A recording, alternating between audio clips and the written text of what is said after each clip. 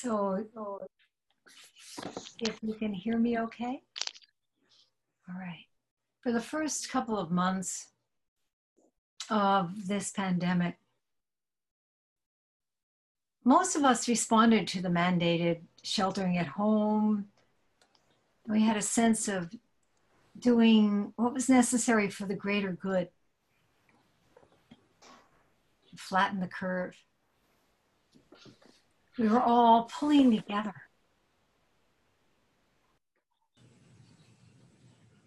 Streets and highways had barely any traffic. We rarely heard a plane. The air smelled so pure. Spring arrived with more birds and flowers than ever. Meanwhile, those deemed essential workers, doctors, nurses, orderlies, those delivering our mail, our packages, picking up trash, preparing food, staffing pharmacies, worked around the clock, putting their own lives and their families at risk on our behalf. And people started helping each other, setting up informal mutual aid societies, volunteering, creating relief funds, helping children eat who had no school lunches. Our son and daughter-in-law, who own a restaurant in Northampton, Massachusetts, had to close to any dining in, but they kept on cooking, ordering from small local farms and delivering to their online customers, going to everyone's homes and to food banks. But as Avaaz columnist Mike Bailey commented, there's a danger that the tenderness of this moment will fade. We can already see it in the divisions being redrawn for political gain and the conspiracy theories going viral. The spirit of compassion, wisdom, and unity that millions of us have felt amidst this horrific crisis is a fragile thing that needs to be defended. End quote.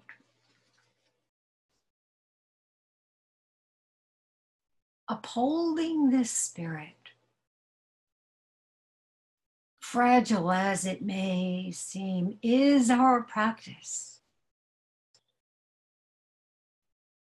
Rather than defending our personal preferences, rights, and entitlements, we look at our own conduct. We see where we have fallen short, where we have hurt another, and vow to meet the ongoing moment with renewed tenderness.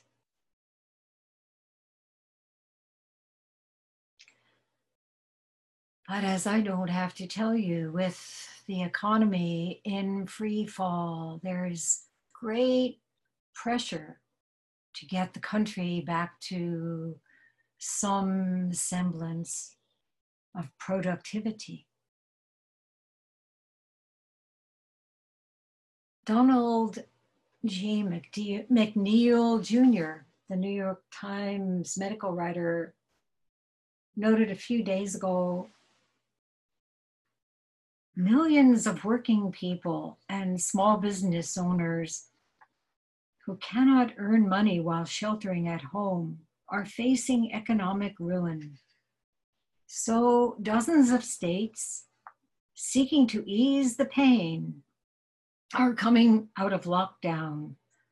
Most have not met even minimal criteria for doing so safely. And some are opening even as coronavirus cases rise, inviting disaster.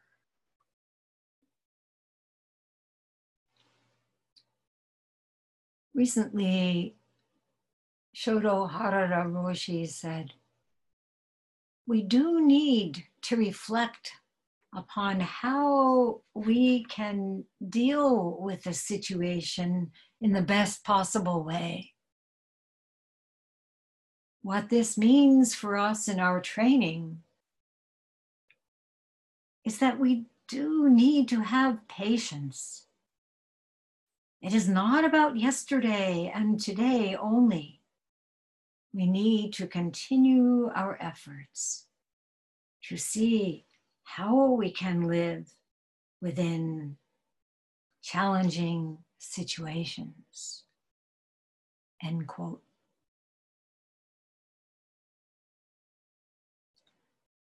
Without this training, it's really hard to face each day with patient forbearance. With restrictions lifted, despite the warning to observe social distancing and wear masks when outdoors or in public places, there's been a rampant return to individualism. Don't tell me what to do. Don't mess with my freedom. I don't need to wear a mask. I was going to address you this morning wearing a mask. It's so important. Why do we do it? That's our bodhisattva vow, to protect others.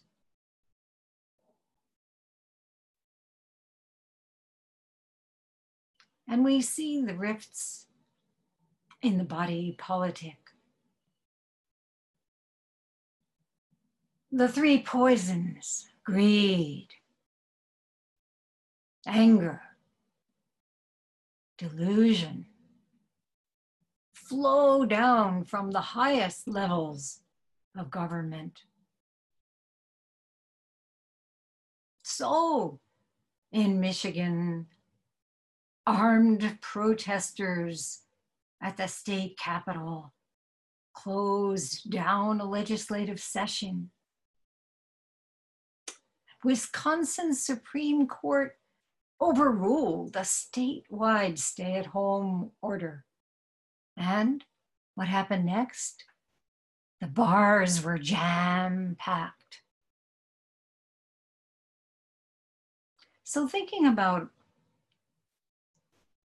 all this divisiveness,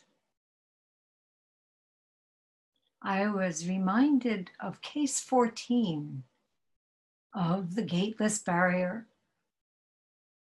Nansen cuts a cat in two. The same story occurs in case 63 of the Blue Cliff Record. Many of you know it. The monks of the red and blue halls, no, eastern and western halls, were arguing over a cat. Nansen grabbed the cat, held it up, and said, "If anyone can say a word, I will spare the cat." If not, I will kill it. No one could respond. Nansen cut the cat in two. Now we might see our nation as the cat. COVID-19 as the teacher. How do we save the nation? How do we save humanity from itself? How do we save the planet? How do we respond to this dire moment?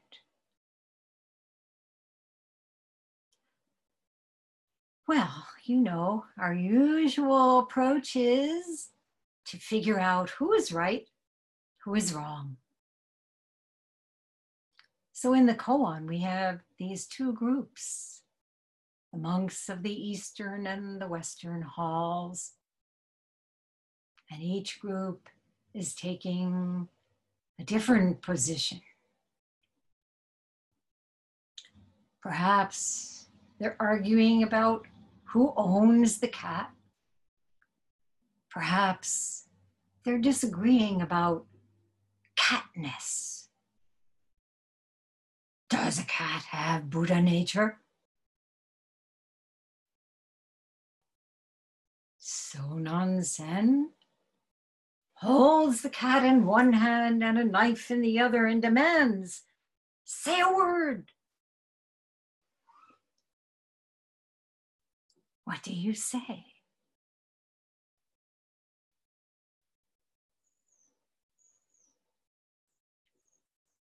A typical answer to this koan is to shout, "Stop! Don't break the first precept."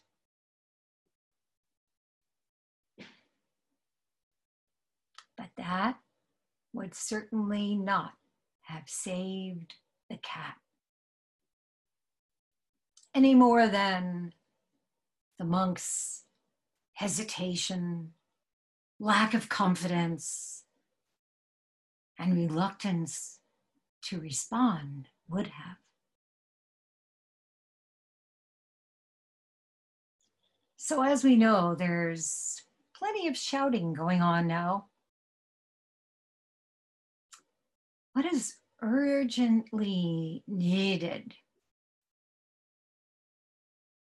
is a response that is free from attachment to any view, free from dualism. My way, their way, good, bad. Free from self versus other. And for that to be possible, we really need to see where we're stuck. See our attachments.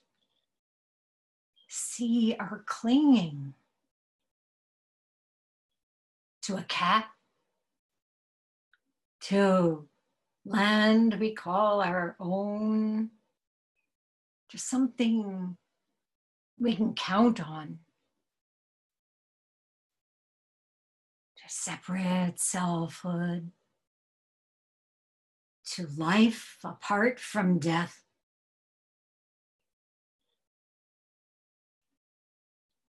We, as practitioners, must become aware of the arguments in our own minds,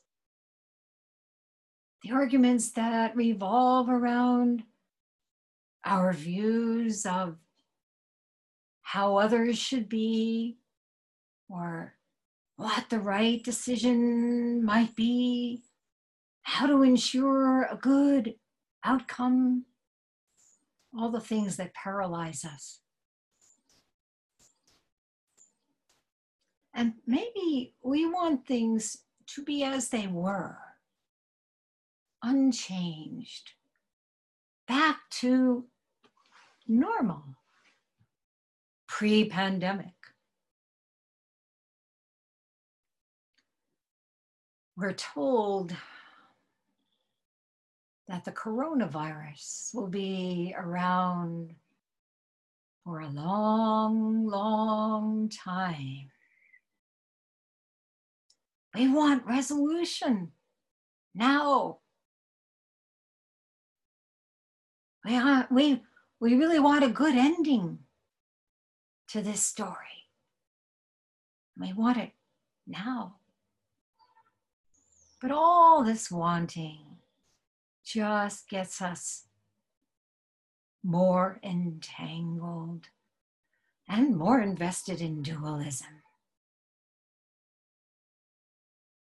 Clinging can never be kept within bounds, as Sosan Zenji, the third ancestor, said. Quit it, and things follow their own courses, while essence neither departs nor abides. So how do we quit it? How do we loosen the hold of preferential mind, of choice and attachment?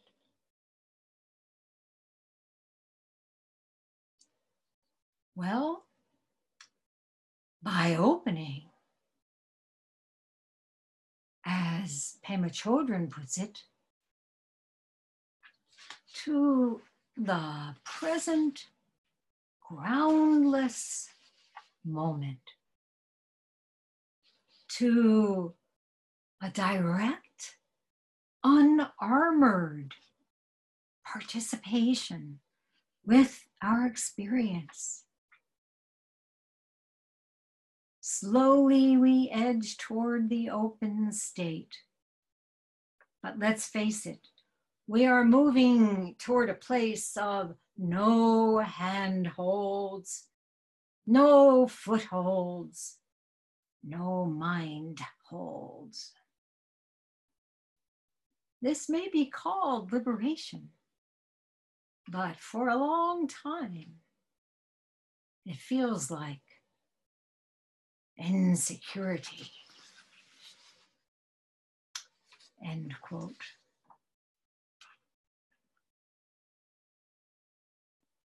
So we sit, sitting after sitting. What happens? Trust in this groundlessness grows.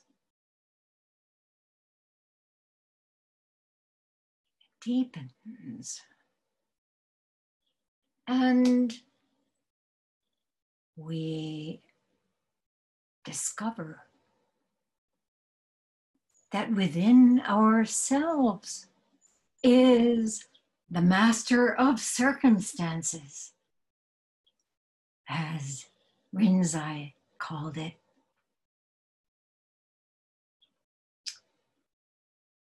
D.T. Suzuki wrote about something called Jiyu, Japanese Jiyu, which literally means to be master of oneself.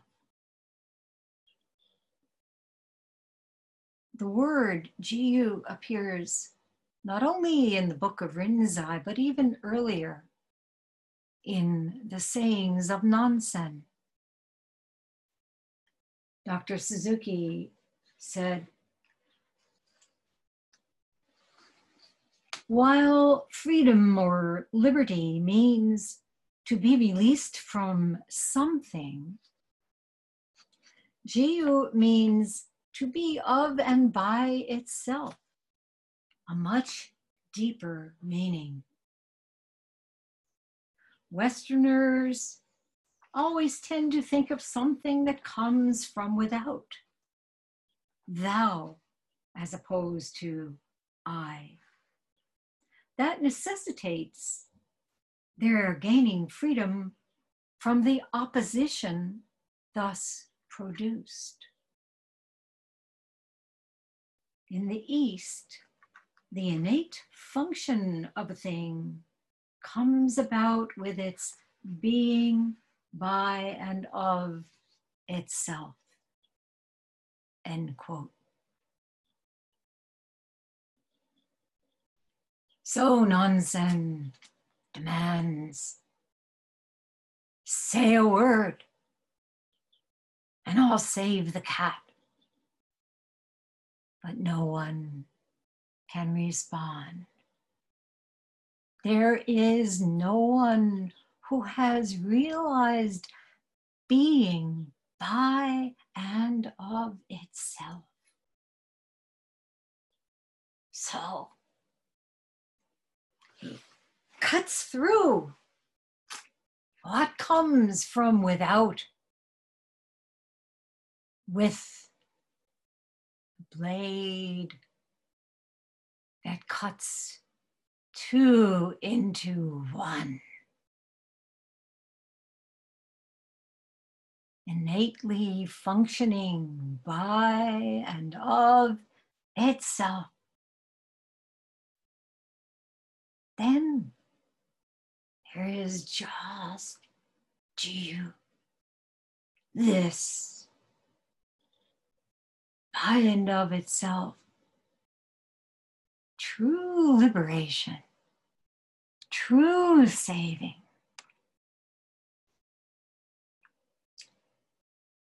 And we have to ask ourselves, what is killed when Nansen cuts the cat?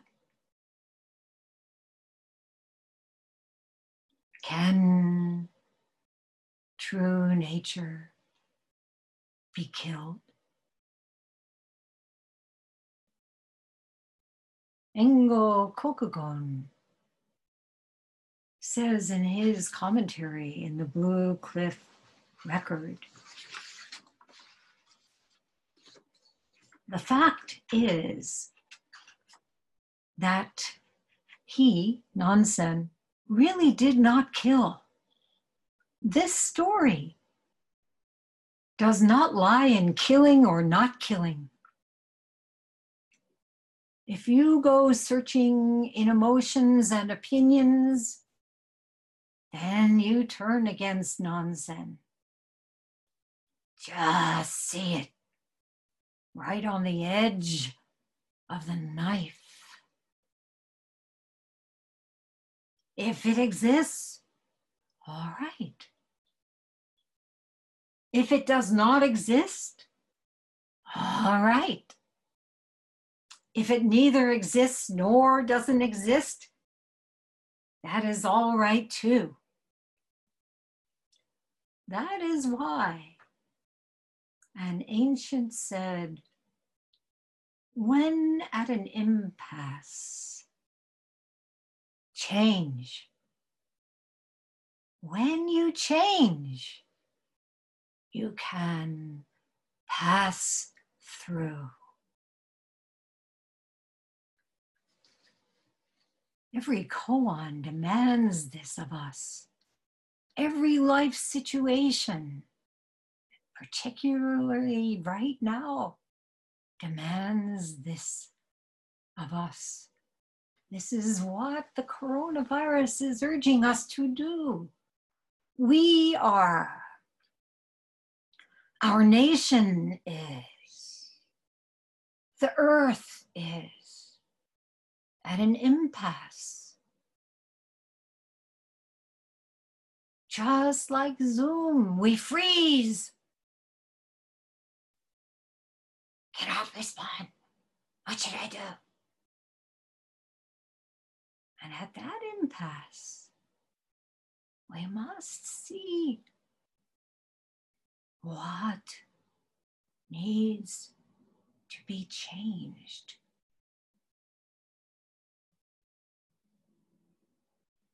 How can I change? Look, I am in this temporary form, this illusory form. What am I clinging to?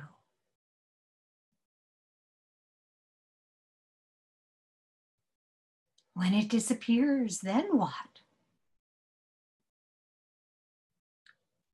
So each of us must face our own death. The body is cast off. We change our clothes. And it's when we cling to some view, some kind of reassurance about what we erroneously think has some unchanging, fixed substance, that we suffer and cannot save a single being. You may remember in the Diamond Sutra, the passage where Buddha says, "Let no one say that the Tathagata cherishes the idea, I must liberate all living beings. Allow no such thought, Subhuti. In reality, there are no living beings to be liberated. If there were living beings for the Tathagata to liberate, he would be deceived by the idea of a separate individuality."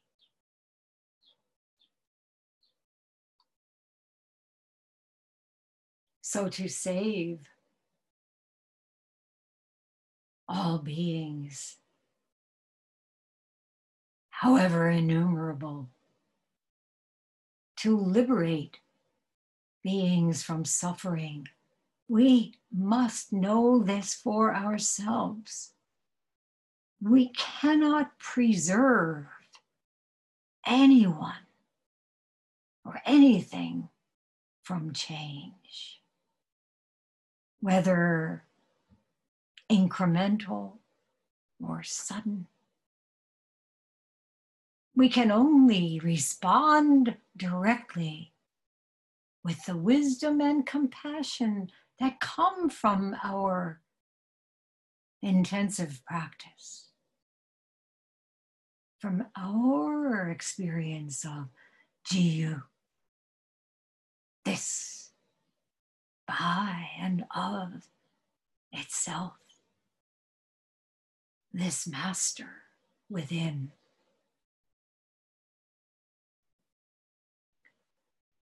Dogen said,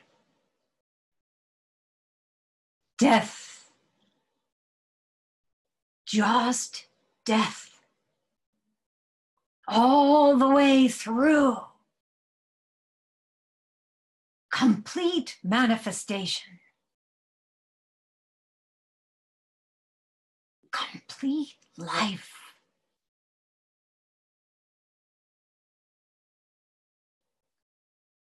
Or as Nansen's great disciple Joshu said in Case 11, free to give, free to take, free to kill, free to save.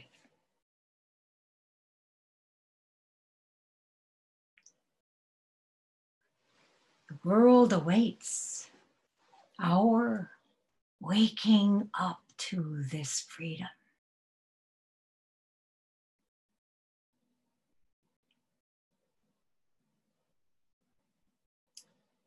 In the words of Bob Dylan,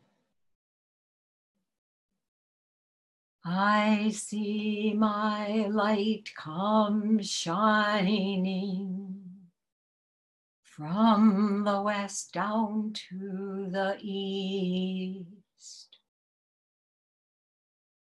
Any day now, any way now, I shall be released.